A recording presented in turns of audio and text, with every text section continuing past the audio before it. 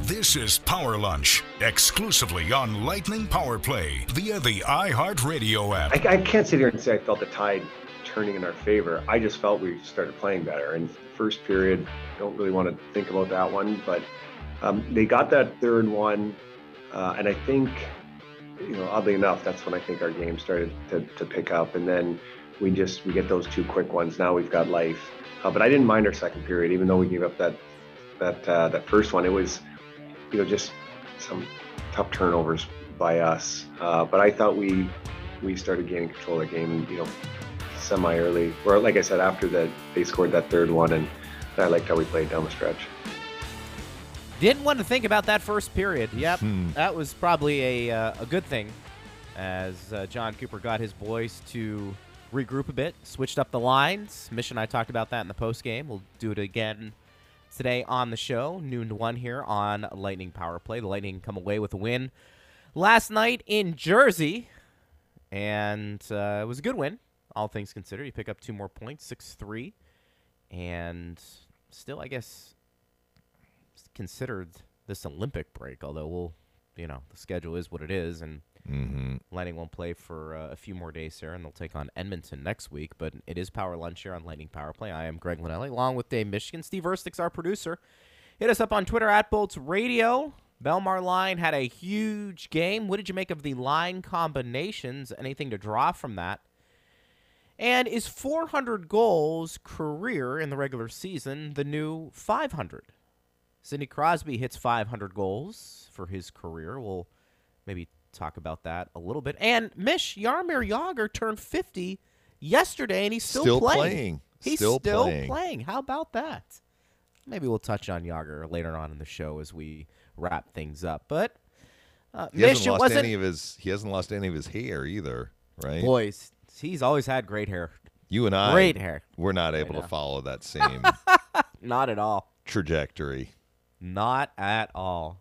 But yeah, he's still playing. He owns the team that he's playing for right now in the Czech Republic. So we'll maybe touch on that as a fun story to end things. But the Lightning, partner, let's get into the game last night, because it wasn't fun for them early on. And in fact, Brian Burns in his game recap basically said, look, the first 30 minutes, that was pretty rough for the Lightning. But as they have a way of doing these things, I don't want to say they flip a switch. I don't know if it was the line combinations, whatever it was. Maybe it was just following the lead of the Belmar line.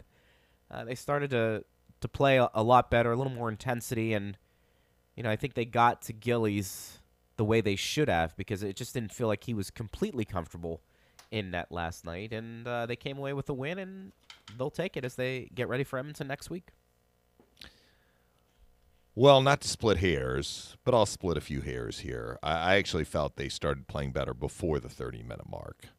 I thought their game spiked upward after they fell behind 3-1, which was early in the second period, and then it accelerated toward even better play when Coop switched up the lines. Just to be clear, and I didn't notice this while the game was going on, I went back and looked at it afterward, because if you go to the play-by-play, each play that is recorded, they list the players on the ice. So if you're wondering, when did Coop switch the lines, you can see the combinations basically play by play. So he didn't start the second period with those new line combinations, but he went to them shortly after Hughes made it 3-1. And I thought the combination of those two things, it was almost like the Lightning woke up when it became 3-1 and maybe got a little anger in their game, which helped them raise their intensity level. And then the new line combinations, I think, injected a jolt of energy into their game. So I felt they were playing better well before Stamkos actually scored to make it 3-2. And they were getting a lot more pucks to the net. I mean, they only had 4 shots in the first period, which, look, sometimes that happens when you don't have a lot of puck possession, which they didn't in the first period. They weren't even having attempts go to the net. They only had 8 shot attempts in the first period. So you're wondering, all right, how much better were the Devils than the Lightning in the first period? I think they were substantially better than the Lightning in the first period. The Lightning, and you mentioned this during the first intermission, Greg, the Lightning blocked 11 shots. So the Devils outshot the Lightning 8-4, but they also had 11 other attempts that were blocked. They had some close calls that missed the net. Hischier had an opportunity when it was still 0-0, and when shots were still 0-0. The first two shots went in the net. The Devils' first shot went in the net, even though it went in off Chernak. We can get to that scoring kerfuffle later in the show. And then the Lightning's first shot on net went in, the maroon shot. But before that, Hischier was alone in front and missed the net. That was a chance, even though it didn't go down as a shot on net. So the Devils were just playing at a different level than the Lightning. They were playing quicker. They were playing with more intensity. They were attacking with speed.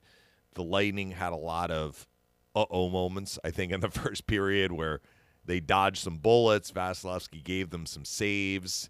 Remember, he made a save on Sharon Govich and on Zacha. He stopped both of them in the first period. Those were two of the saves that he made, two of the 6 saves that he made. Sharon Govich would later score in that first period. But that was not a strong performance for the Lightning. And it feeds into this growing narrative now of why are the Lightning not coming out well at the start of a game after they've had several days off, let's say. So it's certainly gotten their attention. Killorn talked about it post-game. We'll see if they do better when they face Edmonton a week from tonight. Then in the second period, it was a confluence of, I think, the Lightning mixed up the lines, which gave them some energy. I think they weren't happy about where the score was at that point.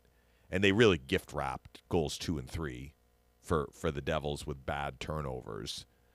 And also they raised their level.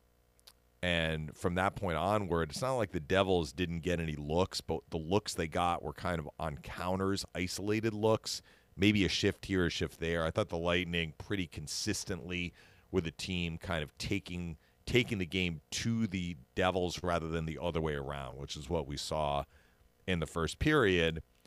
And then they got rewarded. And another key to this game, Greg, the Lightning's ability to score goals either in bunches, which they did in the second and the third, and also score either on the shift after a goal, which they did in the first period after the Devils scored, and they did in the second period after they scored. So 3-1 became 3-3 in less than a minute, which was big. And then in the third period, they weren't on consecutive shifts, but I want to say that it was like 3 goals in about 5 shifts. Boom, boom, boom. 3-3 became 6-3 in a 3-minute, 4-second span. That was really important. When the Lightning got a goal, it felt like they got turbocharged and popped in more. And sometimes you can do that against a younger, more inexperienced team, particularly in this instance where the Devils were like, we had this game. What happened? And then all of a sudden it's like, you know, an avalanche falling on you if you're the Devils when the Lightning keep attacking, and they cracked. They gave up those goals, consecutive goals in the second and 3 goals in the third in short order that put the game away for the Lightning. And the one other thing I'm going to mention is the penalty kill the Lightning had in the second period. We talked about that post-game, Greg. Mm-hmm. If the fans weren't listening to the broadcast or listening to us now, I think it bears repeating. That was one of the biggest moments in the game because the Lightning's play had improved, but they were still down 3-1. And one of those isolated chances that I was talking about, the Devils had a 3-on-2, and Ruda was trying to get back. He was up on the play a little bit. He had stepped up, couldn't hold the puck in. So there was a forward covering for him, but it was still a 3-on-2. He hustled back, but hooked Hischier. So the Devils, who at that point were up 3-1 and had gone 1-for-1 on the power play, had a chance to make it 4-1. Kind of sort of late in the second. Didn't. And 31 seconds after the penalty ended, Stamkos scored. That's a big swing. Yep. One of those little moments within a game that could have changed the way the rest of the game unfolded had the Devils been able to score there. I want to get to the line combinations because I think it's interesting to debate. But you had mentioned some other guys who performed well. The Belmar line was fantastic. Pat Maroon getting a goal, but all of those guys had a couple of points. And out of Should have all, had more. Yeah, Should have had more than a couple of points. Yeah, out of all, At least Belmar should have had 3. Yes, we can get into that too. But John Cooper elected to keep that line intact, and I really felt like after the Devils' first goal of the game, you saw that line. It just stood out how well they forechecked on that next shift. I mean, they came out hard. Belmar was everywhere. Maroon was aggressive, and Perry certainly doing the same thing. And they did that, basically all night. So that was fun to watch. And the play Sergachev made on the Killorn goal was a fantastic play at the blue line. Was able to keep the puck in, and throws it on net. Nice low shot. And, Killorn does a good job with the deflection. So that was a pretty thing for sure. Hedman, we heard the highlight coming in to the show. He ends up getting the game winner, and he's got now, 50 points? He's reached 50 points on the season. Became the first NHL defenseman this season to reach that mark. So there were a lot of good things after the team kind of woke up after that first period. And whether we want to attribute to the line combinations, the Lightning just waking up, maybe it was because they woke up, the line combinations were able to kind of get them going, or maybe it was just the Devils coming back to earth a bit. Like I said before, I didn't think their goaltending was great. I actually thought on the Kucherov goal, Gillies just didn't play that well. And I'm not saying if he had that he it's would definitely a that. chance. Yeah. It's definitely a chance for Kucherov, but I remember what Matt Laughlin said when he's the longtime radio voice of the Devils. He came on with us on Power Lunch before the second meeting between the Lightning and Devils, the one at Amalie Arena. And what he said was really hurting the Devils was that big save at a key time they weren't getting. And he referenced Blackwood's performance in the first meeting, that come from behind win for the Devils, and Blackwood gave the Devils those saves. Remember, he made a 2-on-0 save on Killorn in that game. And that's what the Devils have been missing. Vasilevsky does that for the Lightning. I mean, you can't rely on that every single night. I mean, sometimes scoring chances go in, as they did on Vasilevsky last night. Hughes had a good finish, on an in-alone chance where he got his own rebound. But the Devils are not getting those critical saves when it's not like it's completely the goalie's fault, but you need your goalie to bail out your team when they have a breakdown. And that didn't happen last night for Gillies. Specifically on the Kucherov goal. I think that's a great example because that's a chance for Kucherov. He's in the clear. It's not like a clean breakaway. He's at the circle. But that's one where you're saying to your goalie, we just fell behind 4-3. We need a save here to keep this game within reach. He couldn't do it. For sure. And we can debate a little bit of the scoring that was given to some of the players last night. And the Lightning, a couple of the goals they gave up were just, for sure, 2 of them off the top of my head, directly just related to bad puck management or just a fluky play. I think we both thought that Hughes scored the first goal for the Devils. As that puck, it felt like was on Chernak's stick, and then Hughes was able to hit it into the net. But they gave it to Dawson Mercer, which, whatever. I don't know how they end up making that decision. Well, this is probably minutia, but look, I've been calling games for 30 years, over 30 years, counting my college days. I'm not sure I've ever seen a goal like that I can remember, where the defenseman has possession of the puck, but the way he is angled, an attacking player can basically hit the back of the defenseman's stick, which forces a shot on net, and the puck goes in. Hughes never touched the puck, but certainly Hughes caused the goal to be scored.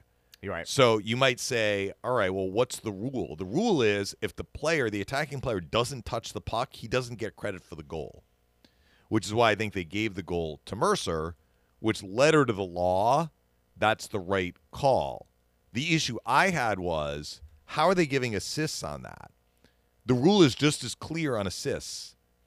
If the puck changes possession, if possession is changed, and in this case, Cernak, with the Lightning, has possession of the puck. Right. Clear, clean possession. And the puck goes in off that player's stick. The goal goes to the last attacking player that touched it, and it's unassisted. That's why when you see, and this is a different type of example, but let's say like a team scores into its own empty net, like on a delayed penalty, which sometimes happens, the goal goes to the last player on the team that scored the goal who touched the puck, and it's unassisted. The only way that you could have 2 assists on a goal like that is if Cernak never really had possession of the puck. And what I was saying to my engineer in between periods, because I'm looking at this, because first they credited, I think correctly, Mercer. It actually said on NHL.com, Mercer, parentheses, own, like own goal. In soccer, it's just an own goal. They don't even give credit to an attacking player for the goal. It's just own goal. Hockey's different, and we sometimes see defending players put the puck into their own net by accident. And sometimes it hits or shot it into his own net. It doesn't matter. The fact that he had possession should have meant that that goal was unassisted. So first they had it Mercer unassisted, which to me is probably the right scoring. But then somehow they added 2 assists to Hughes and Sharangovich. I'm like, that's just not right. I said that on the air. That is not right. I understand that, you know, sometimes these things are a little loosey-goosey, and the home team sometimes gets the benefit of these assists. Like, I understand that's part of how the league operates, and usually the league is kind of like, all right, that's fine. In this case, that was not right. Now, because I've never seen a goal like that, I kind of felt like Hughes should earn credit for something. Yeah. You know, like he did basically force the goal to be scored.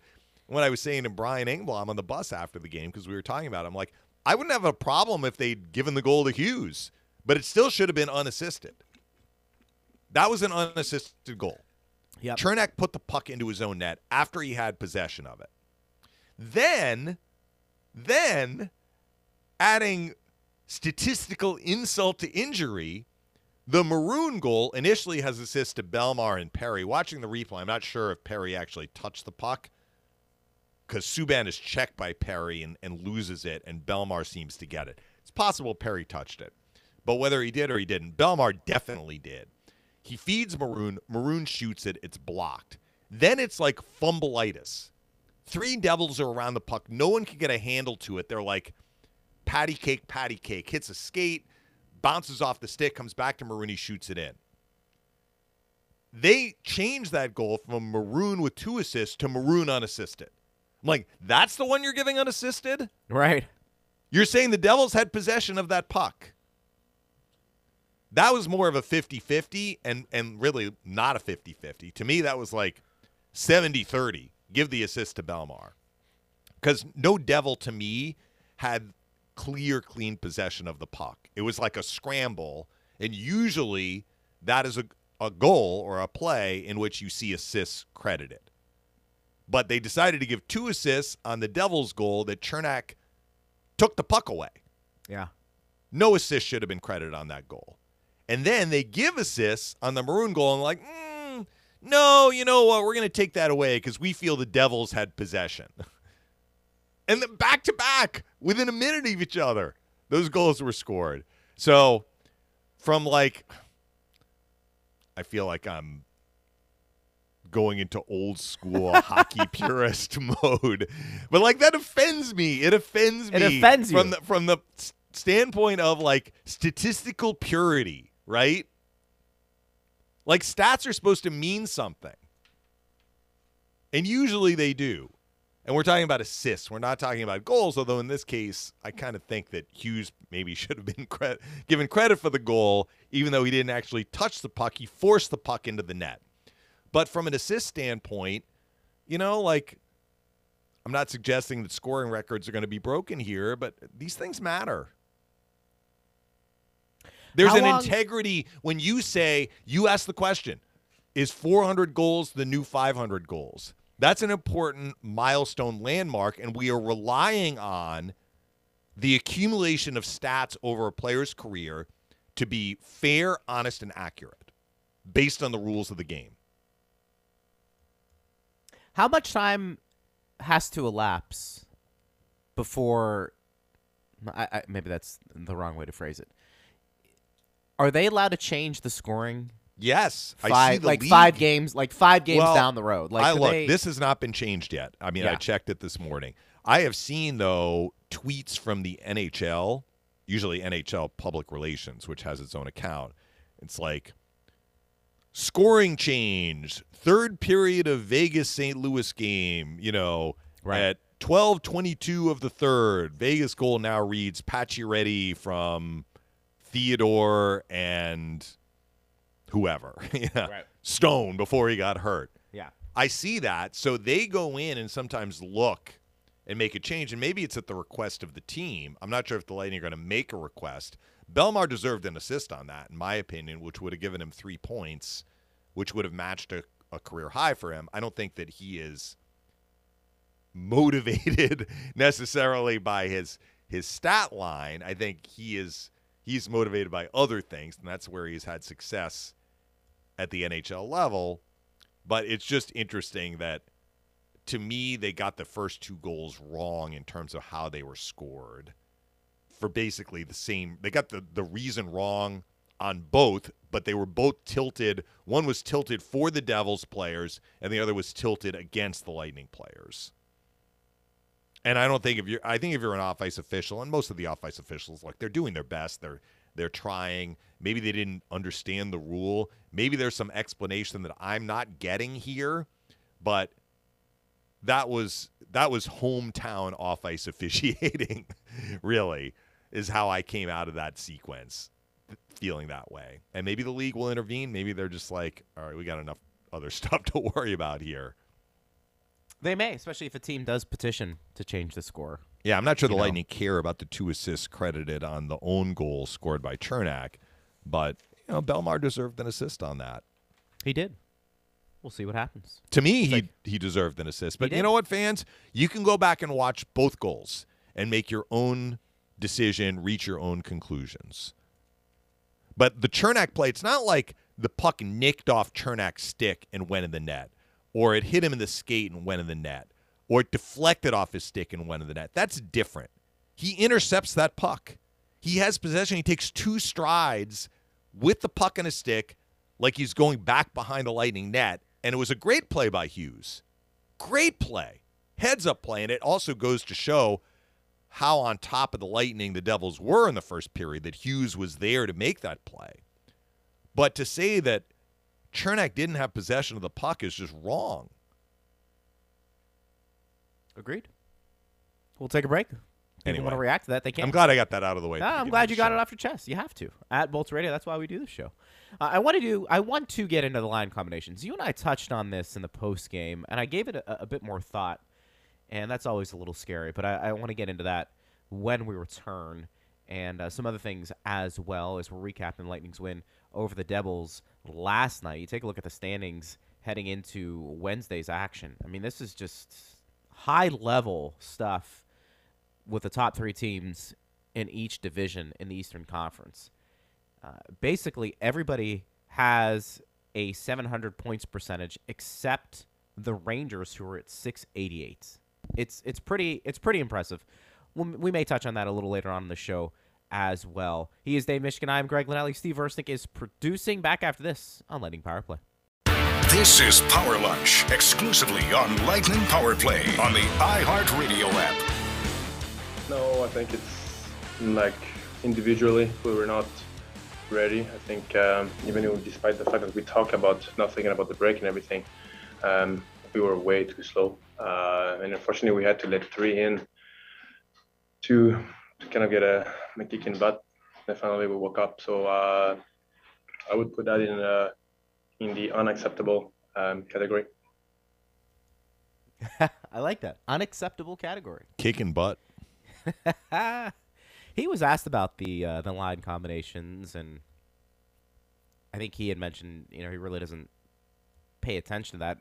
The question I got was enough to worry about. Well, the question was basically like, did you draw confidence from the fact that John Cooper didn't touch your line and switched up the other lines? And I think he said, yeah, look, I just have enough on my plate, to worry about that. But it was something that you noticed, not only because of their play, but John Cooper changing up the lines. And Mish, we have seen this before with John Cooper, and the way it ended up playing out, Stammer was on a line with Point and Kucherov. Palat was with Colton and Joseph, and then Killorn was with Cirelli and Taylor Radish.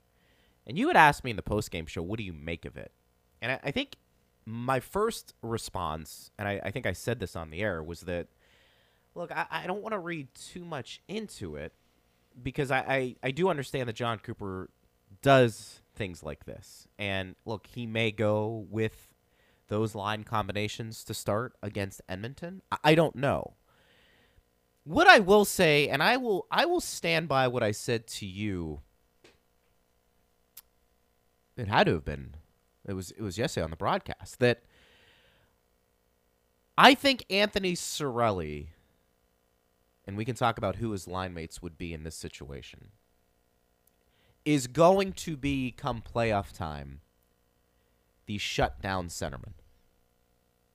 He is going to be matched up against the other team's best line. Now, look, I know there are exceptions to rules, and maybe that doesn't play out. For me, I think Cirelli is the guy you want in those situations. I think the question becomes, who is he playing with?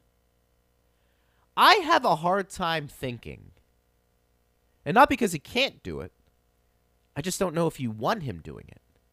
Understanding the year he's had, and maybe freeing him up not to do a lot of the grinding work because he's finally healthy this year and he's playing at a high level.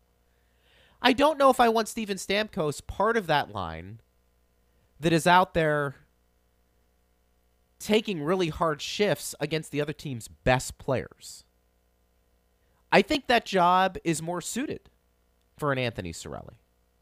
Now, what does that mean for the other line combinations? We can have that conversation. We can have that debate. If you want to keep Palat with Kucherov and Point, and you want to say to start, that's what it's going to be. And look, I know I'm getting ahead of myself because injuries can happen, but hypothetical here. But since we're talking about line changes, I thought it would be kind of interesting to at least discuss.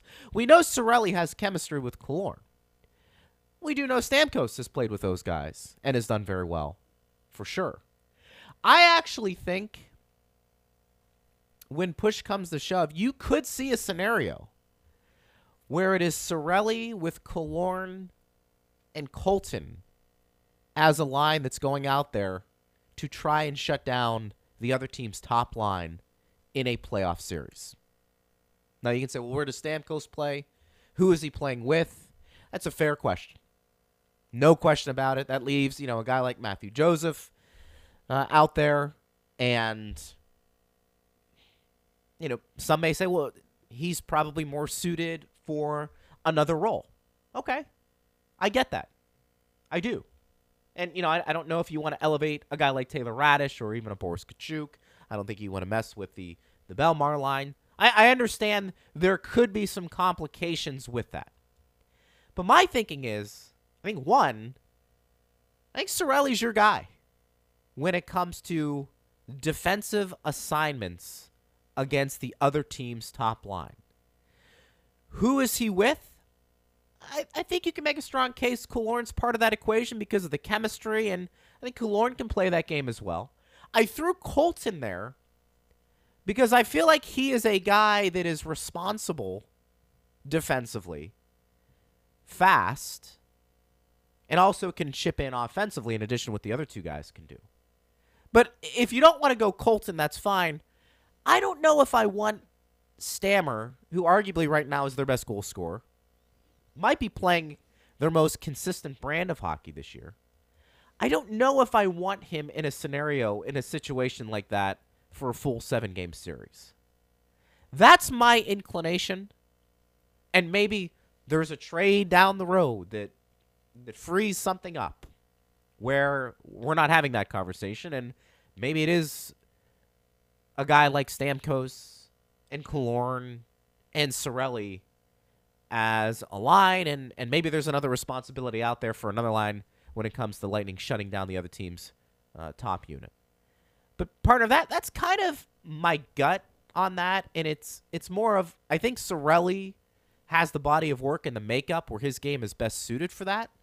It's not that Stamkos can't do it. I just don't know if I want him playing that type of game in the playoffs because I think they're going to need him to score. It was about the shuffling of the lines. And he was asked about what he liked about the Bellemare line. He answered that. And later, Eric asked him, when you're shuffling your lines, are you doing it because in the moment that's the right thing to do? Or as you've gotten these guys healthy, are you looking at combinations for down the road in the playoffs? And Coop basically said, when you're in the heat of the moment, you're just trying to win the game, which I get and I believe. And I think that's the motive for shuffling things up, to try and give your team a spark. So according to Coop, when he's making these moves, he's not really thinking at the time what's going to be my matchup line in a potential playoff series. Now, as they get into that series or get ready for that series, he and his coaching staff will have those discussions, and it may affect how a line is constructed. Frankly, if you were going to make the argument that you want Cirelli as your shutdown center with Killorn, you could have Palat there too. And that was the line that was formed last night. Good point. Palat certainly has that pedigree. Yep. You mentioned Colton. And then you could go with a Stamkos-Kucherov point line, which they have been a line. They haven't been a line a lot in the last couple of years based on player availability and guys being out of lineup, first Stamkos and then Kuch. But you could go with a top six looking like that. I think we've mentioned that we kind of feel those are the players that will comprise those top two lines, but how the lines are configured may be a fluid situation, as it was last night. He mixed them up a little bit, and we saw a different combination than what we have seen earlier this year. Maybe Ross Colton is part of that conversation, and somebody is shifted onto a different line where Colton had been. It also may be somewhat contingent on who is your opponent and what line are you looking to match against. What I feel confident saying, though, and this is not some great leap of speculation on my part, because I think we've seen it the last few years, whatever that forward line is going to be as a matchup line, you're going to see McDonough and Chernak. As much as Lightning can get those two defensemen out there, that's going to be the matchup they want against the other teams. If you want to call it their top line or most dangerous line. But I have to say, Greg, whoever the Lightning see in the playoffs, probably they're going to be more than a one-trick pony. Oh, for sure. No doubt. And maybe you have Cirelli in a role where you're like, we want you against this line, but the other guys on the other lines are also going to have to defend really well. And I want to be very clear. A lot of this is hypotheticals. Who knows? I will say this, though. When John Cooper is in the heat of the moment and they're just trying to win games, that doesn't mean you can't take mental notes and say, you know what? That line combination in Jersey, that worked. Yeah. We may use that in the playoffs. And I think that's part of the process. I don't want to come off saying that Stamkos can't play that role. I don't know if I want him in that role. Just like I don't know if I want Braden Point and Nikita Kucherov in a role like that. Mm-hmm. And you're right. Those three guys have had a lot of chemistry. I think what makes the interesting part about Cirelli and Killorn and Colton together is the fact that there's a grittiness to their game. They've got a little bit of offensive upside, and they all can skate. And I think that's going to be part of what goes into that equation, whoever they play partner in the playoffs. Because whoever they play is going to be a team that's fast, skilled, and can skate.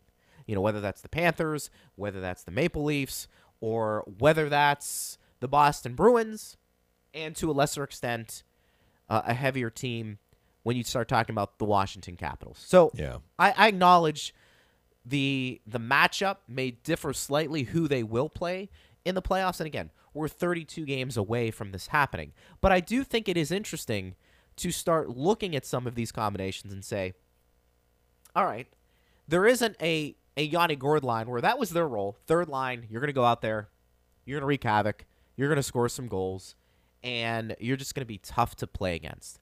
I think you can make a case the Lightning from top to bottom this year have somewhat of that mentality, and particularly the Bellemare line.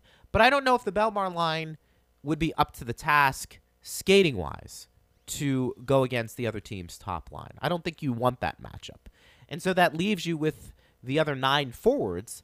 And as far as I'm concerned, I think Cirelli with this team is probably best served in a role like that, because I think Killorn and Cirelli have shown chemistry. I think that makes a lot of sense. I think you bring up a really good point with Palat. You could throw him on there. I mean, if you really wanted to, you could throw, a Matthew Joseph. I kind of like the Ross Colton angle because I think he is a guy that would do very well in an elevated role. I think he has the skill set and the smarts to adapt playing with those players and to be really responsible. But I acknowledge a lot of this is just projection. But I think it was pretty interesting to see some of those line combinations last night, the fact that they did work, and what does that mean moving forward? But it's something I think to keep an eye on, and at least for us, it's fun to debate. Nobody can question this, though, Mish. Steven Stamkos is having a hell of a year. I mean, this guy, from a goal-scoring perspective, has been phenomenal, and I think you want to ride that as long as you can. And, who knows what teams will do when they match up against the Lightning. I mean, you're probably looking at a scenario where Point and Kucherov, assuming they are together, they will get the other team's best defensive unit, whether that's the defenseman or whether that's the forward line. But now you leave Stamkos in a situation where whether he's playing with those guys or somebody else, he has given them a really nice 1-2 punch, arguably down the middle, that I don't want to say we're surprised, but it's been nice to see this year because we just haven't seen maybe Stamkos fully healthy for a season. And if this is the case, if these are the results, boy, I do want to take advantage of that as much as possible in the playoffs. He is shooting the puck so well. I mean, the goal he scored last night, I said at the time, that wasn't a one-timer. Right. One reason why it wasn't a one-timer, Kucherov had to hurry the puck to him. Yes. Because Kucherov was feeling some pressure along the boards. And there were a couple of Devils in the vicinity of Stamkos. But one reason why Stamkos couldn't fire a one-timer was the pass was too far in front of him. So he had to stop it on his backhand and then draw it back to his forehand, which he was able to do before the Devils defenders could close on him. And then he almost settled it down, looked up, decided where he was going, and wristed it in. That was a really impressive goal, and it's hard to say it wasn't Stamkos-esque because he scored a lot of goals in a lot of different ways in his career. But you think about him drilling a one-timer into the top of the net where the goalie just can't react in time. Yeah. The goal he scored last night was not one of those sorts of goals. It was a well-placed goal, well-placed shot that didn't have as much velocity on it as you would see when he one-times it. That was a really good play, good stick work by Stamkos. It was. To accept the puck, put it in a position where he could shoot, and then pick a spot. Yeah. No doubt. He's been fantastic. It'll really be curious to see how some of this unfolds when the games get real serious. By the way, Darren Radish was reassigned to Syracuse. Not a surprise. No. Chernak back. Sergachev also had a fight last night with Chernak was in the lineup too and had a fight his first game back in 9 games. Both of those guys I thought acquitted themselves well. Throwing down. Well, Sergachev can throw him. He secretly. Yeah, I'm not sure if Severson had seen the highlights from Sergachev's earlier fights, but Severson hung in there. I will say this. He doesn't do it a lot. And Maroon has more fights. And Chernak is willing, for sure. Yeah. Sergachev might be their best fighter. You can take that comment however you want.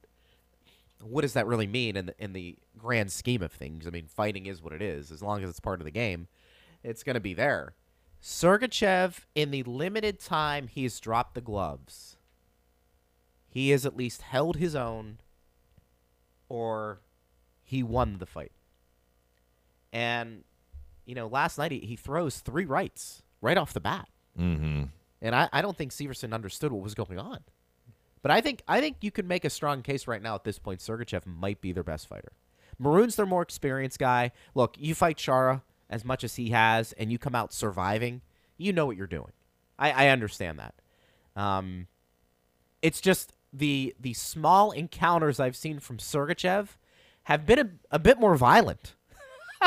Yeah. And it's been pretty impressive to watch. Hopefully he doesn't have to do that moving forward, because you want him on the ice. But both of those Mason guys, Geertsen was ready to blow his top last night on Maroon. Yeah. I mean, Brian Engblom has talked about how Maroon just never stops chirping at ice level when Brian's calling the game from between the benches.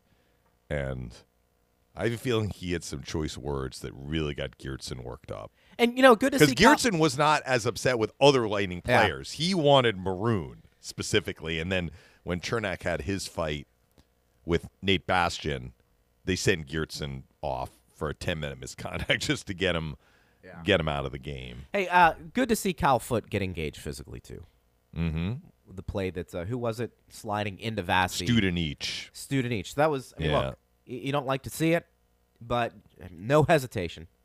And I think that goes a long way in a locker room. And that was good to see Cal Foote, do some of that. So some observations there. We'll take a break at Bolts Radio, wrap things up here on the show, and talk about maybe some milestones that were met last night around the league. And we'll do that when we return. He is Dave Mishkin. I'm Greg Linnelli. Steve Ersick producing. It's Power Lunch on Lightning Power Play. This is Power Lunch, exclusively on Lightning Power Play on the iHeartRadio app. Glad you're with us. Power Lunch rolls along, asking you via our show Twitter page, are 400 career goals the new 500? And if you want to react to the game last night, you certainly can. Hit us up on Twitter again, at Bolts Radio. Now, I was thinking about this, too, because, Mish, Corey Perry's very close to 400 career goals. We have seen. Just to be clear, you're asking that question in the context of Hall of Fame consideration? Yeah, I think I probably should have prefaced that by saying, is that automatically an induction into the Hall of Fame? I think people kind of get it because most people look at 500 and say you're in. I mean, I think if you look at the players who have hit 500, I think all of those guys are in the Hall of Fame. But understanding that goals are harder to come by, schemes are a lot harder to go against, goaltending, I think arguably is better just because of the equipment and how athletic guys are.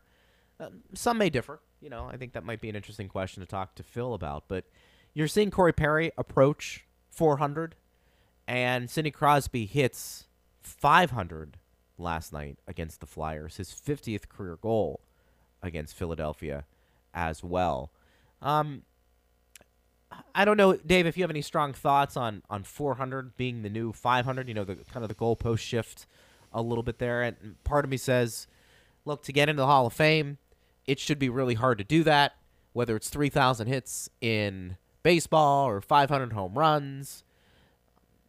Whatever that is hockey. Should it have those same standards when you start talking about goals or points? I get that. Some of this, again, might come down to the other things you've accomplished in your career, championships, MVP awards, assists, maybe even how long you played in the league. But it's interesting seeing that Perry is on the verge of doing that, and then you see a guy like Crosby hit 500, and I don't think anybody would question that Crosby's not a slam dunk Hall of Famer. I think Perry, he gets to 400 and chases and crawls that ladder a little bit more.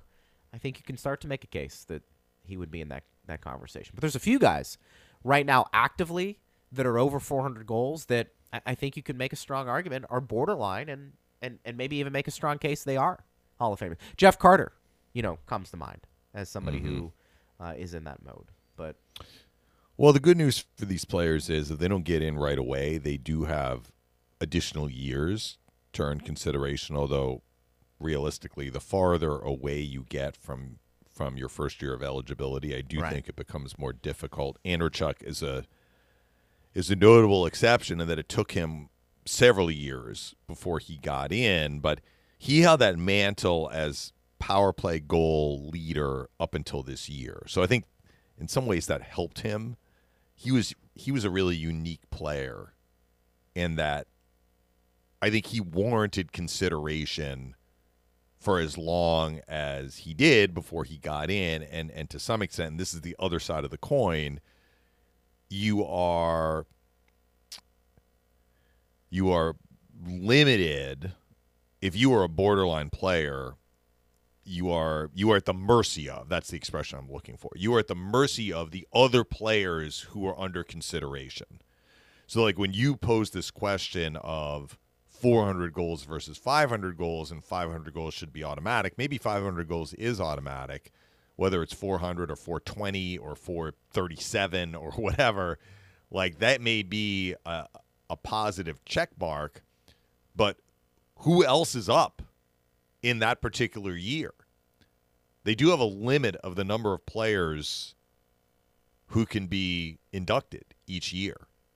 So it becomes almost a process of elimination once you get the automatics. Because I feel there are some automatics every year because there are players who are coming up for eligibility based on their retirement year. So I guess I would answer it this way. Like, the stats are important, but so is the full body of work, which includes kind of leadership, durability, championships. You know, in a particular stat where you appreciably elite, like Andreychuk with power play goals. But the other part of it is, who else is up? Who else is eligible? And you may just get squeezed out based on those circumstances that are really out of your control. Yep. I don't think Crosby, like whoever is going up the same year that Crosby is in his first year of eligibility, you know that Crosby is getting one of those slots. For sure. The same with Ovechkin. You know that's the case.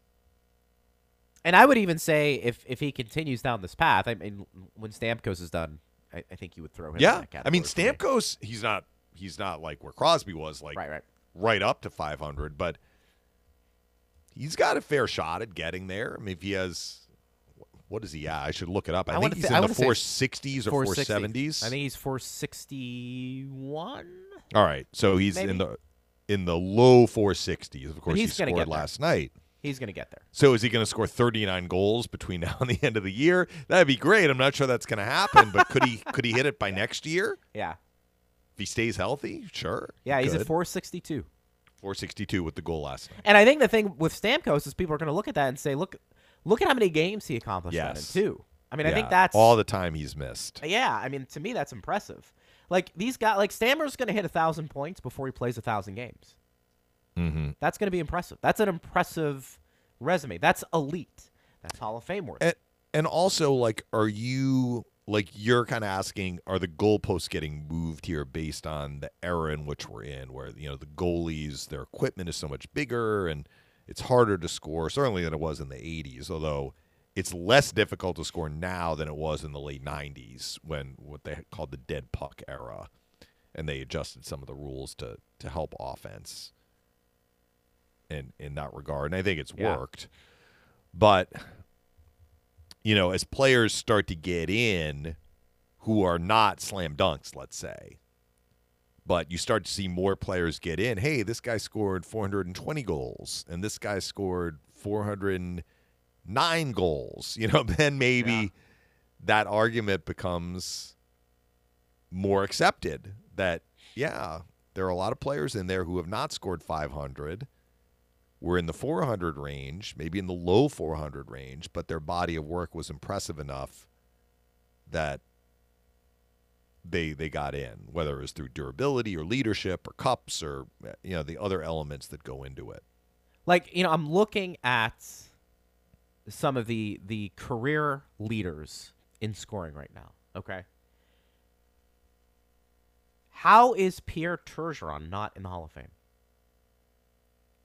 He's got over 1,300 points, 515 goals. Well, I don't know the answer to that, but that's an example of a guy whose first year of eligibility is way back in the rearview mirror. It is. But, I mean, those numbers are Makes it harder. incredible. Incredible. Yeah. And he was look, he's the 34th leading scorer in the history of the NHL. He's going to need somebody to advocate for him, and he's I'll going to do have to try and get. Yeah, you just did. Try and I'll get do it. in a year when there's not as much. I'll call it competition. Like, is Patrick Marleau a Hall of Famer? Marty St. Louis in. He's the 79th career point producer in NHL history. But you have guys in front of him like Kopitar who's still playing. Eric Stahl's not. We can have a conversation about that. It's interesting, the criteria, and maybe it is who you go in with. Marty had an intangible, though, that really helped him, and that is that he changed the game. And what I mean by that is, before Marty St. Louis really established himself as a top player in the NHL and won an MVP award, it was very rare for players of his size to have the kind of impact that he had.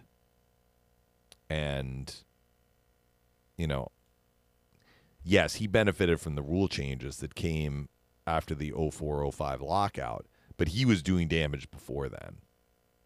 So Yeah, you want to no call doubt. him a transformational player?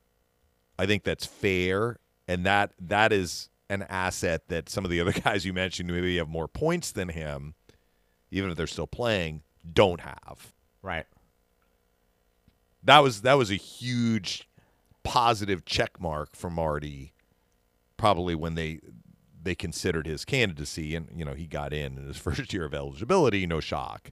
Sure. But he really opened the door for a lot of smaller players who were younger. He did. But smaller, saying, "Hey, Marty St. Louis can do it. I can do it too."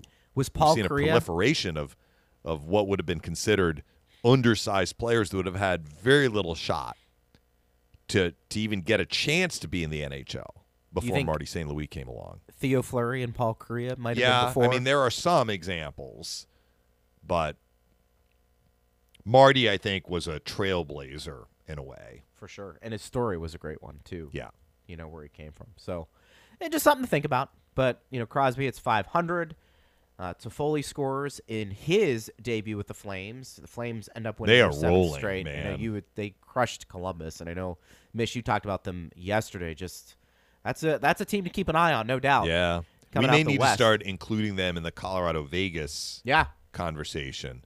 And Vegas is going to have to go through. If you believe that Vegas is going to get in the playoffs and is on track to get to the conference final again, where they may or may not meet Colorado. I mean, there's no cakewalk path for Colorado either. I mean, Minnesota's a really good team. I firmly believe that. And St. Louis has had a good year as well. Colorado's going to have some work to do to get to that point as well. But if you believe that Vegas is the team in the Pacific, the only team in the Pacific, think again. Understanding upsets can happen. As I said on yesterday's show, or maybe it was the day before, I can't remember. There are no cakewalks in the playoffs, and any team you see in the playoffs is capable of beating you. But if we were to kind of look the overhead view, Calgary at this point is trending toward a team that they are going to give Vegas a run for its money, run for their money to get out of that Pacific Division. So did you see that report And play for the Western Conference. coming out yesterday that Kelly McCrimmon said there's no credence to the rumor that they're going to be trading for Marc-Andre Fleury because Leonard is now out. He's got an upper body injury. More And long-term so- injury. Yeah, and their backup Flexibility. goaltenders, again, that changes the complexion of their team. Eichel's supposed to play tonight, Yeah. so we'll see how that plays out. But goaltending, as we know, Yeah, they have Brossois. yeah, Is Leonard out long-term, or it's it unclear? doesn't say. He's undergoing testing, and they said I don't have any more information other than that. It's unrelated to what McCrimmon said was a cleanup surgery he had on his left shoulder 1 week after he signed that 5-year deal on October 3rd of 2020.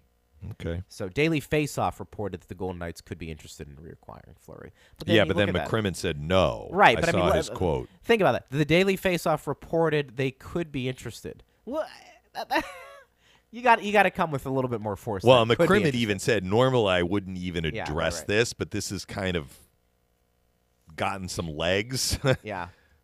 Plus, they've outside got of serious our cap issues. Yeah, but outside of what Vegas is trying to do, he understood that outside the Vegas bubble, Yeah. this rumor had taken off, and he wanted to quash it. Peter DeBoer doesn't want Fleury on that team. He made it pretty clear Leonard's his guy. Now maybe he doesn't have a choice if Leonard's injured, and but I don't think he wants any part of bringing in a Marc-Andre Fleury to deal with that again. I don't. It is I don't the think he last wants it. year of Fleury's contract, though. Correct? It is. Yeah. It is. Hey, I want to mention, Greg, go ahead. before we break, it happened late last night, early this morning. U.S. men's Olympic hockey team lost in a shootout. Ugh. Quarterfinals. Brutal. So they went undefeated in the preliminary round, but once they got to the knockout round, they allowed a sixth attacker goal to Slovakia and lost in a shootout. So men's USA team for hockey eliminated. That stinks. The U.S. women, though, play another gold medal match against Canada tonight. The U.S. women and the Canadian women, what did I read? I think this is going to be the sixth meeting for a gold medal in the last 7 Olympics. I may be getting that off by one. But I think that's true because they've played 5 times before. Canada's won 3, U.S. has won 2, including the last one, which they won in a shootout. And I guess Canada fell to Sweden today as well, as we're getting these. I did not see that. Yeah, they lost. Sweden's a good team. I mean, Yeah, they are. it's the men's side is different than the women's side in that the women's side is basically the U.S. and Canada and then everybody else, which is why these two teams tend to meet in the gold medal match. But when they meet in the gold medal match, it's usually a really tight, emotional, fierce, thrilling game. And we'll see if That was a same 2-0 happens loss. And Sweden now advances to the semifinals to take on Russia. Russia, I believe, just from what I'm reading, is the favorite because they have a lot of KHL guys that are over there. And some pretty Technically, decent it's not players. Russia, though. It's the Russian Olympic Committee, right? I'm not quite sure what the difference is, but I I don't guess know. they make that distinction. Vladimir Putin's team. That's how I'll. It I'll goes throw back out to there. the doping scandal a couple years ago. Well, I so- understand, but Yes. what does it mean? Like, they're still Russian, right? So the They still athletes get are gold Russian, medals. but in the official Olympic count, Russia does not get medals. So when you Really? go through the history of the Olympics, these medals do not count for Russia. It's just for the athletes themselves. Interesting. It's their And punishment. the committee that is sending Yes. them there, right? Wow. How about that figure skater? Have you heard about that scandal? Oh. I have read about it. Yes. Yeah, even that penetrated the Linelli bubble because you were pretty much. If it's not hockey in the Olympics, you pretty much have the blinders on. I'm impressed that reached you. It was on my Twitter feed. Yes. Well, that was the one sport was my pretty good. daughter and I watched when they were doing Yeah. the team event, and I watched her skate in one of the programs, and her score was so much better than anybody else's in her category, like women short program. So not like pairs or dancing or ice dancing or anything like that. You know, she skates by herself against other Olympic women who are skating by themselves, and she was like so far ahead. It was kind of like the U.S. and Canada in women's hockey. That's how far ahead she was of the competition. And then this news came out that she had failed a drug test, Yes. but is still competing. So I don't profess to understand all the intricacies. I don't either. I will sooner understand how Dawson Mercer's goal had 2 assists on it than I will trying to figure out exactly the decisions that they make with the Olympic Committee about who can participate and who can't. Good point. Good point. We'll see Which if is that to say I changes. don't really understand it. If it but- changes, we'll come on and do a show. right then. The changes Breaking will news come on and do a show, on Bolts yes. Radio. By the way, I think Well, we're gonna good luck to the U.S. women tonight, though. Yeah, for sure. I think we talk about rivalries in sports today. I think that would be right up there in sports. Team Canada versus Team USA. I think in hockey that is a lot of people enjoy that. No doubt about it. We are going to enjoy the next 2 days off. Yeah. Right? That's going to be fun. Kind of refresh, reboot. Hopefully we're not rusty on Monday. I hope not. We won't have to make any line If changes. so, we'll just do the first 10 minutes and not put it on the air. That's a good point. We'll do a practice run. So we'll have programming. You'll hear this show, some games. Steve will take care of that, and then we'll be with you on a Monday, and then it's basically going to be just a busy time from there on out because of the upcoming months, and then hopefully the playoffs. And get ready for the outdoor game too, which will that'll be be a lot really of fun. exciting. Steve Versnick coming on the road It'll be great. to make sure we have a signal from the football stadium. Yes, they've started building the rink and all that now too. So good. It's already underway. Sweet. That'll be And a lot Phil, of fun. Phil is going to be there too. I know. Bring We'll your have to have Phil on next binoculars. week. Bring your binoculars. Yes. We are way up. Well, you do the best you can calling those games. You do the best you can. The uniforms are nice and the uniforms aren't big. The numbers are nice and big on the uniforms. By the way, I love the Devils' third jerseys. Devils have some of the best uniforms for seeing numbers in the league. That's why you like it. They're regular jerseys, but Yeah. well, I like black and white combos. Yeah. I do like the Kings jerseys, which are a little different than these Devils jerseys, which had a little bit of red in them. The Kings jerseys have a little bit of silver in them, but I like the black and white look. Yeah. Whatever helps. Whatever helps. But calling personal preference. But beyond that, yes, the numbers are very clear and very big on the jerseys, right?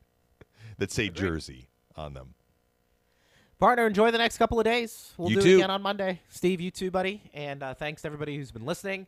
Hit us up on Twitter, @Bolts Radio. You've been listening to Power Lunch on Lightning Power Play.